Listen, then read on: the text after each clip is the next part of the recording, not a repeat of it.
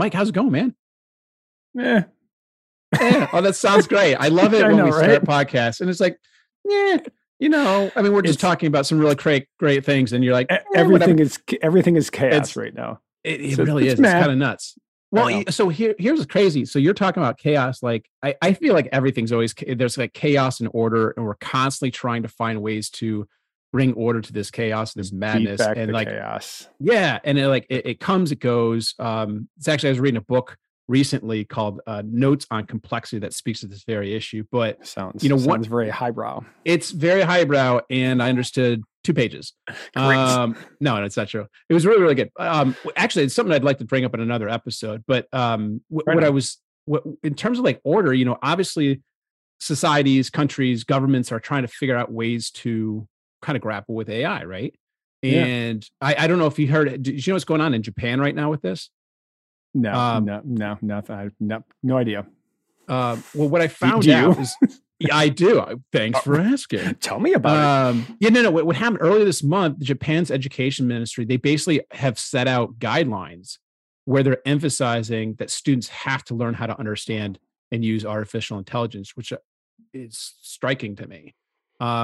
Not because a government's doing that, like, because they think that they should, but they are embracing it, and they're just recognizing this is just the way things have to go. So essentially what they're looking to do is they're saying, well, students have to be able to, and this is basically like 3rd grade through high school. So it's not like below that. 3rd grade to me seems a bit young, but whatever. Right. In any event, they want guidelines. They want to reduce teacher workloads. They want to basically promote the use for learning the English language, help students to fact check.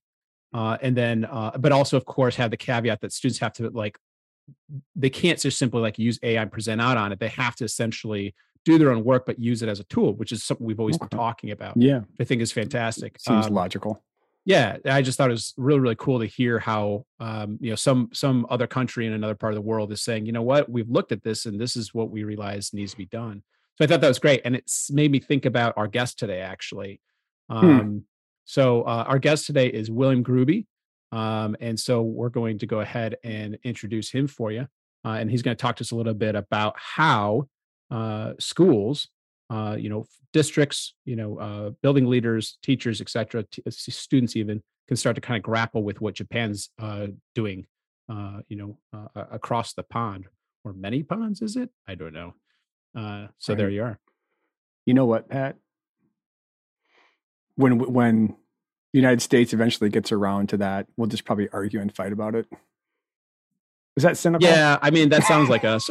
we're like an extended family. We just want to bicker. All right, on that sarcastic or cynical note, like, welcome to the show. This is the Bot Brothers, AI for Educators. I'm Mike Pearson. And I'm Pat Burns. Bot Brothers. The Bot Brothers. We're with William Gruby, who is currently, you're still in school. You're getting a master's degree in computer science at North Dakota State University. You said you're out in Fargo, and whenever I hear the word Fargo, I just keep on thinking of a wood chipper in that old movie. Just thinking wood chippers. Get that a lot. Yeah, I bet you that's it. It's Fargo. It's like wood chipper.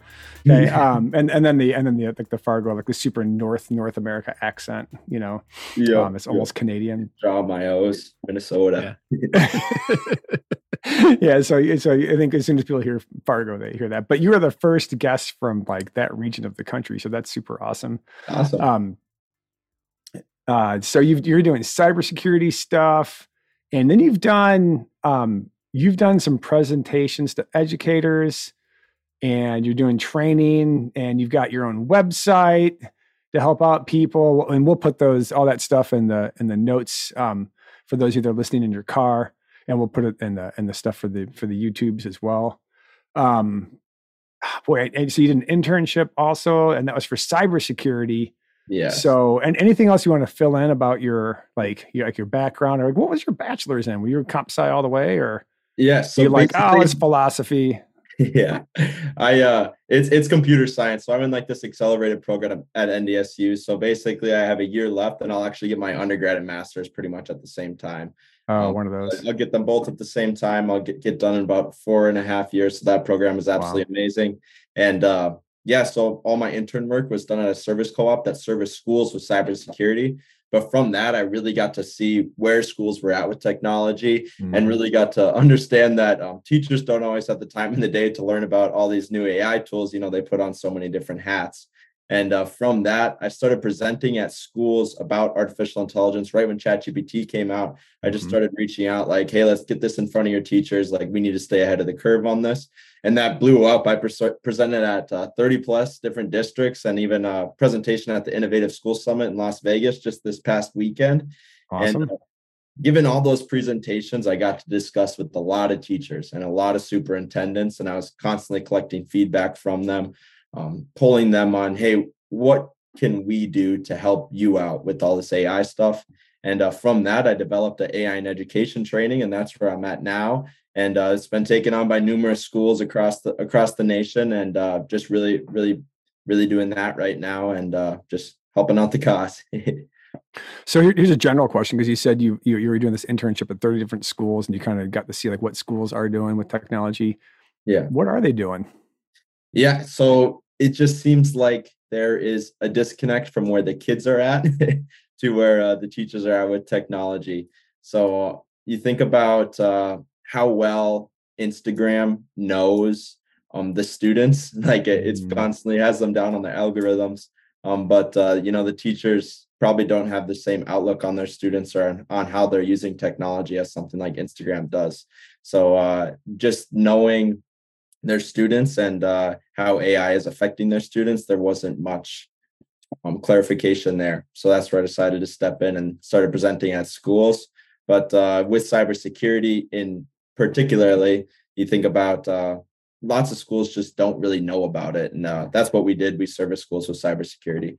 Yeah. So here's a question I'm thinking about. So you're saying like the algorithm for Instagram or Snapchat or whatever, like knows so much more. What are your thoughts about like privacy information that companies have way more information than the school or the government or the, like, if you ever read Big Brother, in high school or in college, like the fear was a totalitarian government, right? But some people would argue that like the Big Brother is really like big tech, that they've got, we've willingly gave all of this information up. Like right now, we're probably getting scraped for something, Yes. With that, there's nothing you can really do about it. They have the information, and I think it's positive and negative in both ways. We get these fantastic apps, but they know way too much about us. But yeah, with that, with the data privacy laws with students, it's great that in schools we were pushing that a lot during my internship. Is the data privacy laws. Kids can't share their personal information while they're at school. Everything in their personal life is separate from any information that they're sharing with technology while they're doing schoolwork. All right, let me hit you with a super hard question. If our society is allowing Instagram to pull in all of the student information, right? And then the schools aren't. Should the schools be doing the same thing to build the most complete, most accurate picture, to service the kids in the way that Instagram can service them? Like, are we doing something wrong in the 21st century? And should we be sucking up that information and applying it in an ethical, educationally responsible way, just like Instagram is doing that to keep you on their feed, right? Yes, I think that is a fantastic point. We need to know our students way, way better. And we also need to outlook them on the future. What does their future look like? And are we preparing them for what the future looks like? That's where, with the whole AI stuff, one of the first things I say when I'm talking to these teachers is, hey, that 13-year-old, when he's 23 entering the workforce, the AI tool that he has is going to be exponentially better than what we're seeing right now with ChatGPT. So are we preparing that student for that future? I think that is a huge, huge point. How do schools, whether you're talking about like, say, principals, maybe superintendents, but more principals and teachers kind of respond to that sort of messaging? Because to me, it seems like, shoot, then we need to get on this and figure this out, knowing it's going to change and grow, but we got to start somewhere. Yeah, exactly. So while talking to schools, it's really easy to scare people about AI. So I do my absolute best to make sure there's a really good balance between, hey, look at, like, this is a cool tool that we can use to our advantage, but hey, let's prepare our students for the future.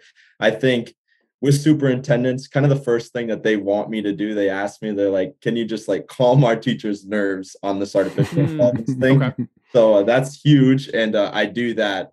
I do that. The first thing I do is more calming of nerves. And then it's all right. Although like this is a great tool, we have to understand it's here and it's here to stay. It's not going away. Um, are we preparing our students for the future? And then it's more of a gradual, okay, now let's take the first step. Let's take the second step. Let's actually do this thing. And that's how the AI in education training is set up. Yeah. So how do you calm down a group of 50-something-year-old teachers that? Yes. I think the first thing is to show up, like simply showing it what it can do for them. They're like, oh, wow, like I can actually use this.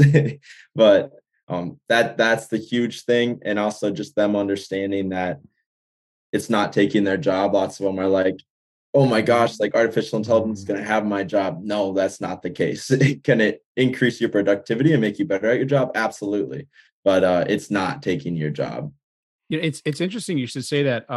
Mike and I were talking about out in Japan that the education ministry is looking to essentially go full throttle with AI and trying to teach teachers, right, and train them to essentially know how to engage with it. And there's this interesting statistic. This is from the JapanTimes.com, which I thought was kind of fascinating. It said this is in Japan, of course, 44% of parents who have used ChatGPT said they are worried or relatively worried about the use of such AI chatbots by children. This is a direct quote. It says the figure increased to 72.9% for those who have not used ChatGPT. So what you're saying essentially is like, get in there, try it out. And that within itself is going to help alleviate some of those fears just by virtue of just trying and seeing what its capabilities are. Does that sound right to you? That's not surprising to see that? Absolutely. And then when they can see, oh, wow, this thing writes my emails in 5 seconds. This thing plans for me in 5 seconds. They're like, then getting them to realize, oh, I can spend more time, having that human-centric education, spending more time with the students and less time doing the busy work. And another story, and this is a true story, that one of my best friends from high school just graduated college with a construction management degree. He got his first job in the field as a construction manager, and his boss came up to him because he wasn't spending much time in the office, but he was getting all of his work done and he was out in the field the rest of the day. So his boss came up to him. He's like, you're spending 2 hours in the office in the morning. You're still getting all your work done. We don't have any issues with that, but we all have to spend all morning here before we go out to the field. Like, how? And then he pulled up ChatGPT and showed him how it's writing his emails. Okay. It's helping him schedule and things like that. And his boss was like, keep doing it. This is fantastic. You're spending way more time out in the field actually managing. He has those personal skills. And but yeah, you can just see how if you have a mastery of a topic along with how to use AI tools to your advantage, it's really invaluable in the workforce. Well, and to that point, you're talking about students, say at 13, but then by the time they're 23, these things are going to be so much more developed. Like it seems to me, then you have like it's an imperative as an educator to figure out. We need to show you how to work this stuff because you're absolutely. If people are using it now and finding advantages now, like 10 years now or down the road, absolutely, like it's just a given. And students are going to teach themselves, obviously, how to use these tools. And we really have to understand that, these are going to affect, it's a promise that these tools are going to affect them.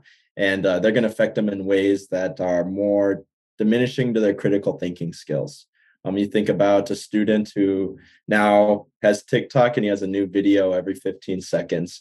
And then he goes and tries to listen for an hour in class about a topic. And he's probably listening for 10 minutes of the hour. And then he's going home with an assignment.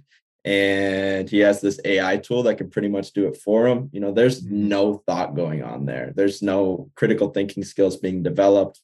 And that's how I've really framed the training and the presentations around is we need to make sure we're developing those critical thinking skills with our student, creating assignments where if you step back and say, if I were to send this home to a student, would they simply be able to plug it all into ChatGPT and be done? If that's the case, you need to tweak some things, make sure you're developing those critical thinking skills because, in the long run, there's ethical concerns as well. You think about their ability to create their own thoughts, ideas, and opinions.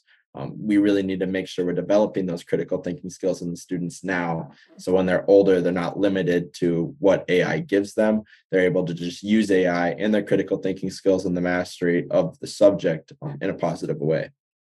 So I'm going to have a two-part question. Yeah. How do you define critical thinking skills? And then can you give us an example of something that you think the student could take home and would hit those skills without just being all AI? Yeah, for sure. You think about a simple summary. You guys are in both English teachers, correct? Mm-hmm. Yeah. Yes. So you think about just simply asking a seventh grader to, hey, write me a summary on Romeo and Juliet, compared to write me a summary on Romeo and Juliet and relate it to 3 topics we discussed in class, or relate it to your parents' attitude or anything like that. It's something that artificial intelligence can't do, even if they're still asking AI, hey, write this summary on Romeo and Juliet for me. They at least have to read through it, understand the underlying concept, because that's why we're reading it in the first place, and then relate it back to class or something in their life. And more, if you think about a time in your life where you learned the most, like everybody goes to school for 4 years to go to their job, but you're learning more in that 2 years on the first 2 years on the job than you're learning in the whole 4 years of college, because you're actually doing it. Mm-hmm. The whole act of doing and learning together is invaluable, and that's when humans learn the most. So really getting more in-class activities as well, instead of having students that woke up at 6 a.m. Maybe they had an activity before school, then they're going to school for 7 hours, then maybe they have a sport or they have their job. Mm-hmm. Then they're going home to eat supper. Okay, now it's time for homework. Now is the time that we want to develop the critical thinking skills. Like, it probably could be better done in the classroom through in-class activities. So Pat and I did some presentations to some teachers. I taught a course, 2 courses, and going back to what you said about like kind of calming teachers, like once teachers use it and they're like, oh, I can use this tool, they're like very enthralled with the technology, right? And then as they learn it, then it hits them that everything that I do, a student can do. Right. Yeah. And then they start looking at like, you can get it to generate a pretty, for our area, a pretty solid essay, and you can get it to do sources, and you can, I know there's a quick example you gave, but it'll make up like a story about your parents and the teacher and the difficulty English teachers I think are having. Some of them are that for an assignment like that, there is no way to verify whether what you said about your mom and dad is true. Because and Chat GPT is generative, it'll just make it up. So so I appreciate that stuff. I was just thinking like, we kind of a similar thing, and then people are really struggling with like, what do the kids do? And I recently just saw a bit where a Harvard grad, this young woman said she used Chat GPT for everything because she was there to study venture capital and everything else didn't matter. And she's like, you professors got to figure that out. And she was just Harvard grad. And so like, basically what she was saying is like, if it's not something I think is going to help me, I'm just going to have AI do it. And then the stuff that she thought she needed, which we've been teaching long enough that we understand that, kids are like, will only put in so much effort if they don't find it interesting. Yeah. But I thought if that's like kind of the, that's not going to be the attitude of every kid, but that's always been the attitude of some kids. But as AI gets better and better and better and better and better. Yeah. Right. And, 10 years from now, and, there's some conversations that are going to have to happen. And then there's just this whole idea is like, Pat and I joke about this. I was like, when we're doing this podcast and we're doing our trainings, we go, we're teaching the internet and we're Netscape right now. Because like in the 90s when the internet kind of, when people started using it, was like, oh my gosh, it'll do this and it'll do that. And, so we've got that perspective of like this great tool.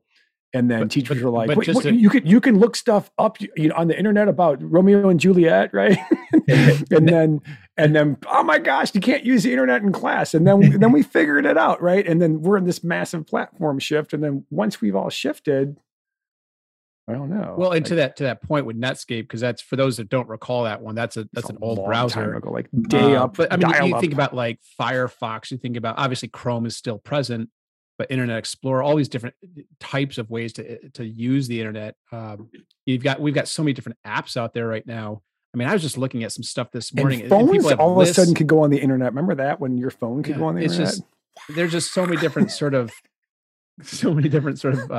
inventions, if you will, or ways to kind of spin things, and it's dizzying. And yet to Mike's point again, we're kind of at the early stages of that stuff. So who knows where it's going to grow or how it's going to develop. But um, I don't know. It's kind of fascinating. I don't know between the things that we were just saying, if there's anything you want to add, or I mean, I think you have a unique perspective, just simply being in a different generation. Yes. You're in the middle of in it, school, right?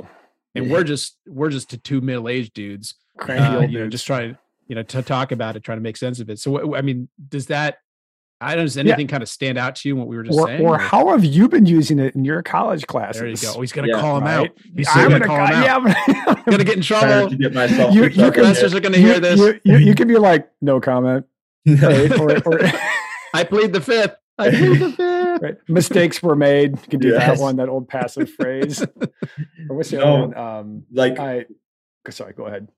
like when ChatGPT dropped, with college classes, you know, ChatGPT 3 is pretty inaccurate. So that's Yeah. always important to understand. But then when ChatGPT 4 came out, that really changed the game for us college students as far as accuracy amongst more complex topics like computer science and like the first ChatGPT 3.5, I think, was in the 7th percentile for AP calculus. And then for ChatGPT 4, it brought it to the 70th or 69th, or maybe 60th percentile. But that massive jump, like this tool has been out for 7-8 months here.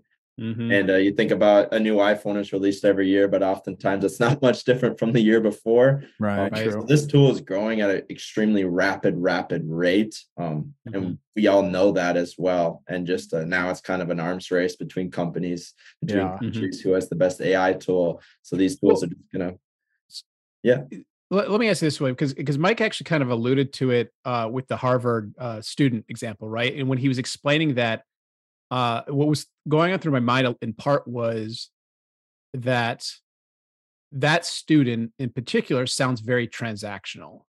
In other words, that it sounds like she's going to school to get this one thing, and that's all she cares about. And it's at the, I don't know if I want to say expense, but like it's kind of ignoring our greater humanity and the things that, like, so when you read a story, you're doing it to help you understand what it means to be human, what it means to live, right? Whereas it sounds like she's just saying, well, I need to get this degree to meet these people, to learn this kind of skill of venture capitalism so I can make money, which is fine. There's nothing wrong with that. But it's a very transactional thing, right? As opposed to just stopping and thinking about, well, wait, who are we? Who am I? What is my bearing to the world? And how do we kind of grapple through things, right? So like, you know, going to college to learn about venture capitalism is fine, but is it not also equally useful in its own way to say, well, yeah, but how do people grieve? Or how do you actually learn to cultivate a life where happiness is possible? And I mean, money can help with that. Venture capital can help with that, but it's not. But of course, we know people in stories where they have more money than they know what to do with, and they're miserable, right? So there's something else going on here. I guess my question then is, when it comes to maybe a difference between transactional sort of kind of thinking and maybe relational sort of thinking, which we all do at different kind of degrees and different times, but like from your perspective, from your vista, your vantage point, are you finding that students are particularly more transactional? We're like, hey, just give me this thing so I can move on, or is it like, no, let's actually want to stop and think through these things and kind of like let ideas kind of marinate in my mind and understand what it means to be human, to live. Do you have any thoughts on that? Yeah, I think it 100% varies from person to person and their own mental frameworks. Like some people are way more transactional, and then some people like to stop and think about things. You know, I would say, even relating this back to myself, you know, there's always a happy medium as well. Like you have to do things throughout your day that are transactional. Like, for example, you write emails, you don't want to write emails, but that's all transactional actions. But then also, you know, everybody probably has time in their day, or at least I do, where, you know, I'm listening to a podcast, thinking about those more philosophy topics, and really digging deep. And just knowing that, you know, with ChatGPT, like ChatGPT dropped in November, and it really kind of changed my life. You got a company now. Like if I didn't have ChatGPT, you know, I was a grad student. I was giving presentations to schools. I gave 30 plus presentations to schools. Awesome. which you think about all the email communication there and Right. scheduling those times with schools. Yep. And I also had a part-time job at the same time, probably working to 30 hours a week. And if ChatGPT wasn't a thing, there's no way I could have balanced all of that. But because ChatGPT was a thing and I could put input in, get output out, super transactional with ChatGPT itself, I was able to fulfill more philosophy things in my mind, and well, and by virtue of all the different presentations and people you've met, do you feel like that your, I guess that your lived experience is enriched because you've met all these interesting people? And like just my public speaking skills. Like if you would have told me a year ago, I would have spoken at 30 plus schools and spoken at a conference that is massive in Vegas, I would have told you you're absolutely crazy. Like I would never even think about doing that. But here I am, and I did do that. So, and then meeting all the people and really understanding teachers and understanding, teachers are like superheroes. They really do want the best for their students, and they are willing to listen to, I'm 21 years old and they're willing to listen to me to better their students because they think I'm Mr. AI and I am teaching them about artificial intelligence. But it's great just been able to talk to people and like, for example, the connection to you guys, I simply had a really good conversation with somebody at the conference in Vegas, and here I am. Two things, like kudos to you for the 30 presentations and for building your, I mean, I'm assuming it's a company, it's a website, right? Yeah. For founding one. And then the second thing I think that I think teachers understand, but I think the greater public doesn't, is that students like from kindergarten to like 12th grade, the senior year, they're all experts in something. Like they're all really smart in something. Like, just because you're a teacher doesn't mean you know everything, right? So I'm not surprised that, I mean, I don't think age has anything to do with expertise, right? So you're, because we teach rhetoric, so your ethos about AI, because you're comp sci and you built this company, like of course you would be listened to, and teachers they don't really care about age, right? Because we learn stuff from kids all the time, right? Yeah. So just want to kind of reinforce that like, I mean, students are smart and they're highly skilled and they're all experts in something. And so I just wanted to kind of throw those 2 points out there. What do you think? So like, I know you said something about you, not something, but you talked about critical thinking. And given this Harvard person, before I launch this question, how many of your friends were paying for ChatGPT 4? That's a good question. I would say it's really probably 25%. I think you see more people that are in the technical space or are in a degree that is more complex as far as things that not more complex, bad wording. Things that ChatGPT isn't good at, that had the low test scores. If you're in a field that's going into that, they're buying ChatGPT. But if you're in a field where, the ChatGPT scores are already pretty good and you're not too much worried about accuracy, they're not buying. Like, for example, business majors, I don't see many business majors buying ChatGPT 4, but I see most computer science students buying ChatGPT 4. Okay, it helps. But are people sharing? Or in other words, is one person buying and then their buddy's like, just give me the passcode and that sort? So it's kind of like what people would do Netflix a little bit, or not really. No, because I don't think so. No, mainly because it's just a Google account, and they're not going to mess with it. That makes sense. Cybersecurity, Yeah. Going back to those scores, like 4 came out and like it was like AP Comp Sci was this. The 2 places that scored really low was AP Language and Composition and AP Literature. Really? And it's like an English teacher like dilemma, because it'll write essays, but on that test it was like 10% or 15%. And like, and every other AP exam was just killed. And then our area it struggled with, which I thought was hilarious. Yeah. Right. Because we're all so rattled. All right. So okay, maybe 25% and comp sci people. That makes sense. I know that we talked to a comp sci teacher, and he said that when kids are learning to code, he doesn't let them use any AI or GitHub, right? Copilot. And then once they kind of know what they're doing, it's fine. But he's like, you have to know enough to understand if the output is actually going to give you what you want, right? You have to have a really pretty solid baseline. Anybody can obviously generate code on ChatGPT, but to really understand what you need to fit into the big picture, that's one thing I was thinking about the freshmen that are taking the classes I was taking back then when I was learning how to code.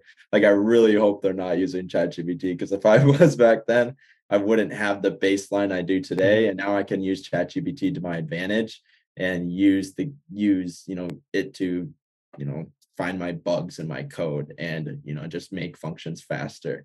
But Well, so you're really arguing, I guess both of you are arguing, like you need some level of foundation, like you need some content. And then once you have that content or that foundation, then you can actually really maximize the tool in a way that's actually useful, rather than just trying to look for shortcuts all the time. So you got to be careful about those shortcuts, because they're not always going to give you what you need or what you want even. So fair enough. Yeah. And just the amount of the thinking patterns before you learn how to code and after you learn how to code are much different. I've noticed that myself. Like it helps with critical thinking a ton. You have to break it down into simple steps, one line step. I think everybody should learn how to code just for that reason. Yeah. Well, it's just logic, right? I mean, like coding is logic. I mean, like, right. Well, and writing a sentence is logic. Like, I think coding and writing, words, I think they're both related. I think they're both languages. Mm-hmm. And for whatever reason, people there don't ever think of like coding as writing, but it is, right? It's they're literally languages. Yeah, so is math. Like math is a language, right? Yeah. And they all three teach critical thinking skills and logic and analogies, and this goes with this and flow, right? And that's the whole reason, like, we try to get kids to write papers, because it makes you order your thought. It takes chaos and you organize it, you structure it, right? Yeah. And I think it's more prevalent with code, because if you mess up your code, if you mess up your syntax, which is an English word, like the order, right? An English discipline word, syntax. Yeah. If you mess that up, then your program doesn't work, right? And if you mess up the syntax in your essay, the essay doesn't work. Yeah. That's a very good, I think because I never even thought about it that way. So it's great to get you guys' perspectives on that. And just like for my brain, like coding was it, but for other students' brain, it's writing the papers and things of that nature. Just a quick question. And last year, towards the end of the year, did you guys experience a lot of students submitting papers with ChatGPT written content? I know I had one kid pass one by me. I was on it in November, and then we were doing satires in my AP Lang class, and there was a kid that had it up on his district Chromebook, and I was just like, and I had it up too. I was like, hey, are you using ChatGPT? And he's like, what? And I go, come up here, and I'm like, you're not in trouble. Like, what are you doing, man? And he was like, I'm trying to get it to like revise, give me some help with editing or whatever. And I'm like, I was like, how's it going? He's like, it's not doing very good. This was like Chat 3.5. Yeah. But then we played with it, and I was on that spectrum of like, my job's over around, and I was kind of exploring ChatGPT. I'm like, whoa, how am I gonna do this? And so while he's up at my desk, we got both computers open in ChatGPT, we start dropping AP prompts into it and having it write essays. Wow. And we both look at each other and we're like, no one's ever going to write essays ever again. Yeah. I know, even for myself, like I've always been more of a computer kid. So I've had Grammarly installed on my computer since I was and in Quillbot's great. Yeah. I had a sophomore using Quillbot, and I hadn't seen it. And I'm like, what do you, and he had a Google Doc open. I'm like, what is that? And then this kid, he just goes, look, it makes me sound smarter. And he highlights a sentence and it puts it in parallel structure. And I was like, yeah, it does, dude. And he's like, yeah. So like the parallel structure button for him was a smarter button, and it cleaned up his papers. And I'm like, okay, it's a tool. But what's kind of cool about that, Mike, is I don't think no one ever taught me what parallel structure was ever. Like I had to kind of just figure it out. And I actually didn't even realize it was a thing until post-college. I didn't know that was a structure that people use. So like this kid, he usually was a sophomore, I think, right? That he's learning that that's a thing first and foremost, and he's seeing it in use in practice. And so I only bring Yeah. that up to say that like, yeah, it's kind of like a, I guess in that case it's a shortcut for him, but it's putting on his radar that, oh, that's a thing you can do. So that it might give him an opportunity to like down the road say, you know what, like whether he uses Quillbot again in a different context, or he's like just writing whatever, and he's like, oh, there's that parallel structure. I can actually do that now. Like that's still learning, right? It's still something. And I think it's still a marked improvement from where we've been in the past with instruction, because now he's taking a little more ownership for his own writing. He's just finding a different way to go at it. Yeah. And he was submitting solid work, right? So he was using the tool in an appropriate way. Right. Well, and on that point, because Will was asking, like I think Mike and I are somewhat unique in our building in that we were much more willing to embrace and kind of play around with AI and have our students kind of play with it in different ways. So whether it's like ChatGPT or DALL-E 2, I've talked about, both in different contexts in other episodes, but I mean, there is that issue, of course, where, because I had one student who definitely had plagiarized for sure. And I know that the different systems like a zero GPT, that it has its, like it claims that it can kind of detect up to like 99% of whatever it was. Yeah, but they could be a little specious, right? That like depending on, like I remember this great New York Times article that kind of shows like to what extent these different programs can actually indicate or identify something's plagiarized, or if they're like false positives and that sort of thing. In this particular case, I knew the kid he used it, one, because he told me he used it, but then two, he had bogus sources. And I'm like, and the writing was like so beyond like what any kid in high school, except for maybe like 5 kids in this building. I'm like, no student writes like that, maybe at the grad level, maybe, right? And so eventually he's like, okay, fine. And he understood. He's like, I get it. And so that's going to happen. But I kind of took it in stride. The funny thing is later on in the semester is I had students basically create scripts. I said, hey, I want to give you permission to actually use it and run with it. And the kid's like, well, here's how you use it. And the kid's like, what? And he's like, you do this, this, and this, and this, and this. And I'm like, see, now use it that way. And I'm okay with it. But to use it and try to pass off your own work, a whole nother thing. He's like, okay. I think, Pat, that's an interesting point that William brought up earlier, is that the kids are already using it and they're probably already better than you. Some of them are. Yeah. Right. I mean, because he knew how to use it because he'd been using it, and then he gave you a paper from it, I mean. Right. Yeah. Well, and then he was later able to teach his peers how to use it in a more appropriate way, because he knew the difference. He was just trying to cheat essentially, but he just needs some course correction, I think. Well, yeah, and that's nothing new in our job. I mean, it's like no, it's just it's a little easier, but I mean, all the AI writing kind of sounds the same, so you have to do some work. Yeah. Let me kind of add on. So we talked about the Harvard student and the transactional nature, and then my sophomore student that was making his writing much, much better. And because he just needed to get the assignment done, and then kind of thinking about the trajectory of education, right? So if your buddy's job, it's construction, is most of the writing's transactional and he needs to be out in the field, right? And there's a Harvard student that's like, I just need to get the stuff for the venture capital job.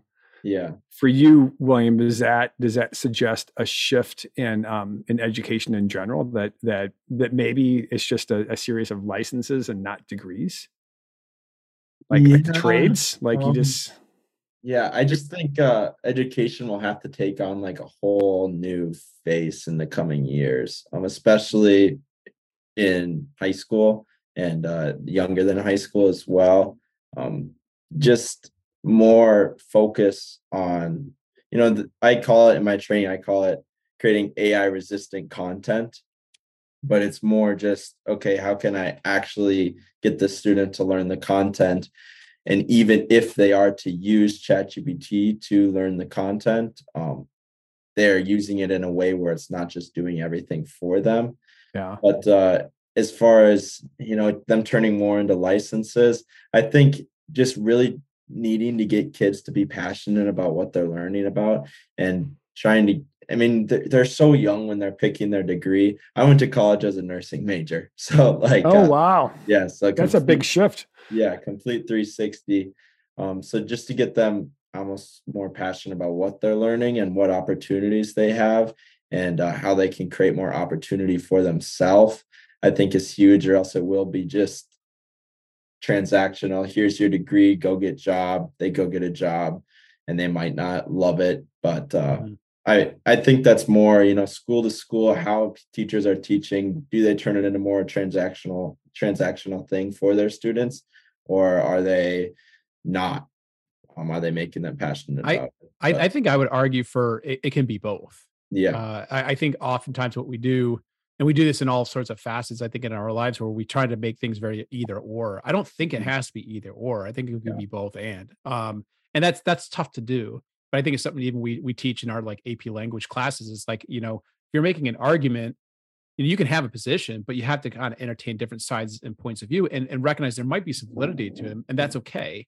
Right. That's a nuanced sort of kind of argument, but we tend to like to break things down to very black and white kind of ways. But I think Mike was he and I were interested in kind of talking a little bit about some of the work that you're doing in the schools. If we can kind Yeah. of shift gears a little bit here, Yeah. I think you've got some content that you maybe want to share with our listeners. Is that right? Kind of walk us through a little bit of more about kind of like what you're actually saying and doing in the Yeah. schools. So All the for those stuff you who, built. Sure. yeah, like Yeah. those who are like, what are these presentations about? I know you mentioned the summit out in the Yeah. Innovated Schools Summit in Vegas. You're welcome to, maybe if you want to start there or just jump into your stuff, that's fine. Yeah. I don't know if our listeners necessarily know about these things, but Yeah. Yeah. And we'll yeah, link this stuff too. We'll yeah, link it. So if Yeah. people sure. want to check it out, they can go to your stuff. I'll share my screen here. So from those the presentations were the start of it, and then it formed into this training, and this is the majority of what I do. I still, if people come to me and say, "Hey, can you give a presentation?" I can do that. But the presentation turned into this because people are really good at giving ideas, and ideas are fantastic, but they mean absolutely nothing without any actual solutions or next steps. So that the first presentation was a lot of ideas, but what it was really, really good at was that mental shift from ignore this, I don't want to deal with this, like this is scary, to okay, this is here, it's here to stay, I can use it to my ability, and I have to prepare my students for a future where they have an AI tool that's so much better. So that is how it started. And then from that, it's like, okay, what are the next steps from that? And then with the training, so session 1 of the training, it's broken up into four sections, and they're each an hour long, kind of each like 4 presentations, but session 2, 3, and 4 are more hands-on with ChatGPT. So session 1 is a lot like the presentation I was giving. It's pretty much the same thing, getting them to shift mentally and kind of motivating them to learn. And then session 2 goes into, we talked about those AI resistant content, creating questions that are more AI resistant, or for elementary teachers that their students might not have the tech literacy. It's more just, we call it just critical thinking questions, improving that thinking, stopping and thinking before we're giving out assignments. If a student were to go home with this, would they simply be able to plug it into ChatGPT and be done? And then session 3, we talk about how to ethically integrate AI into the classroom, and how it's a slow drip. I'm not here telling them to have all their students hop on artificial intelligence, hop on ChatGPT. No, it's more, okay, how can we start it off? Like maybe just the teacher having it on the board, maybe a group project where they have to collaborate while using ChatGPT, things of that nature.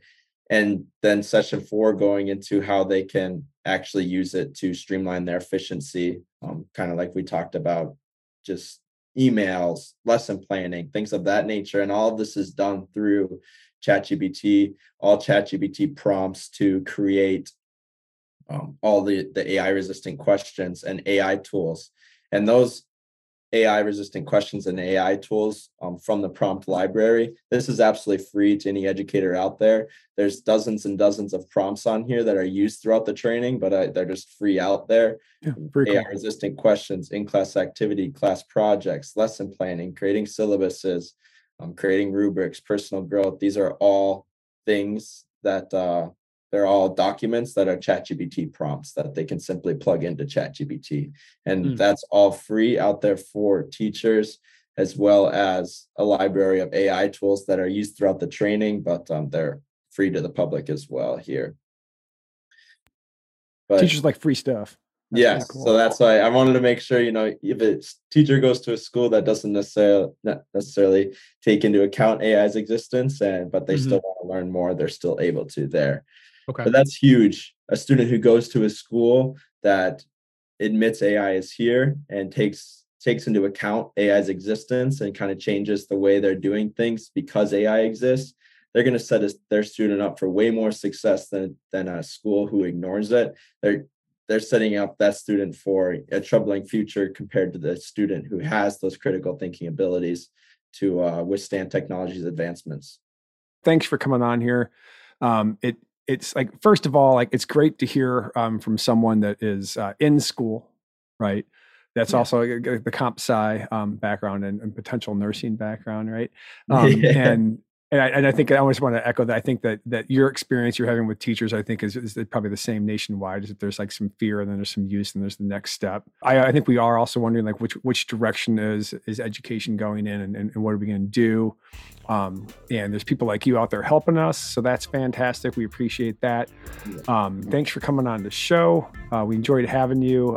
Thanks for answering some tough questions. I thought trying to put you on the spot a little bit. You took that well. So yeah, man, thanks a lot. Please keep in touch, and we'll put your social stuff up on the episode notes and everything else. Great. It's been great. Thank you. Hey, I appreciate you guys so much. Thank you so much for having me on and reaching out. And this was absolutely incredible. So thank you. All right, take it easy. All right, that's it. Bot Brothers AI for Educators. This week is William Groovy. Groovy Education. If you want to check out his stuff, it's linked below. Also, our YouTube channel. This time we just posted just what he screen shared, so you can check that out. You don't have to watch us talk, unless you like to watch us talk. I don't know. As usual, if you like the show, please share it with your AI-friendly friends. Give us some stars, like us, all that stuff. Also, please check us out on social media, Twitter, Facebook, both Bot Brothers AI for Educators. And if you have any suggestions for us, hit us through there. There's also a survey form on the RSS feed. Check that out. But hope you enjoyed the show. All right, take it easy.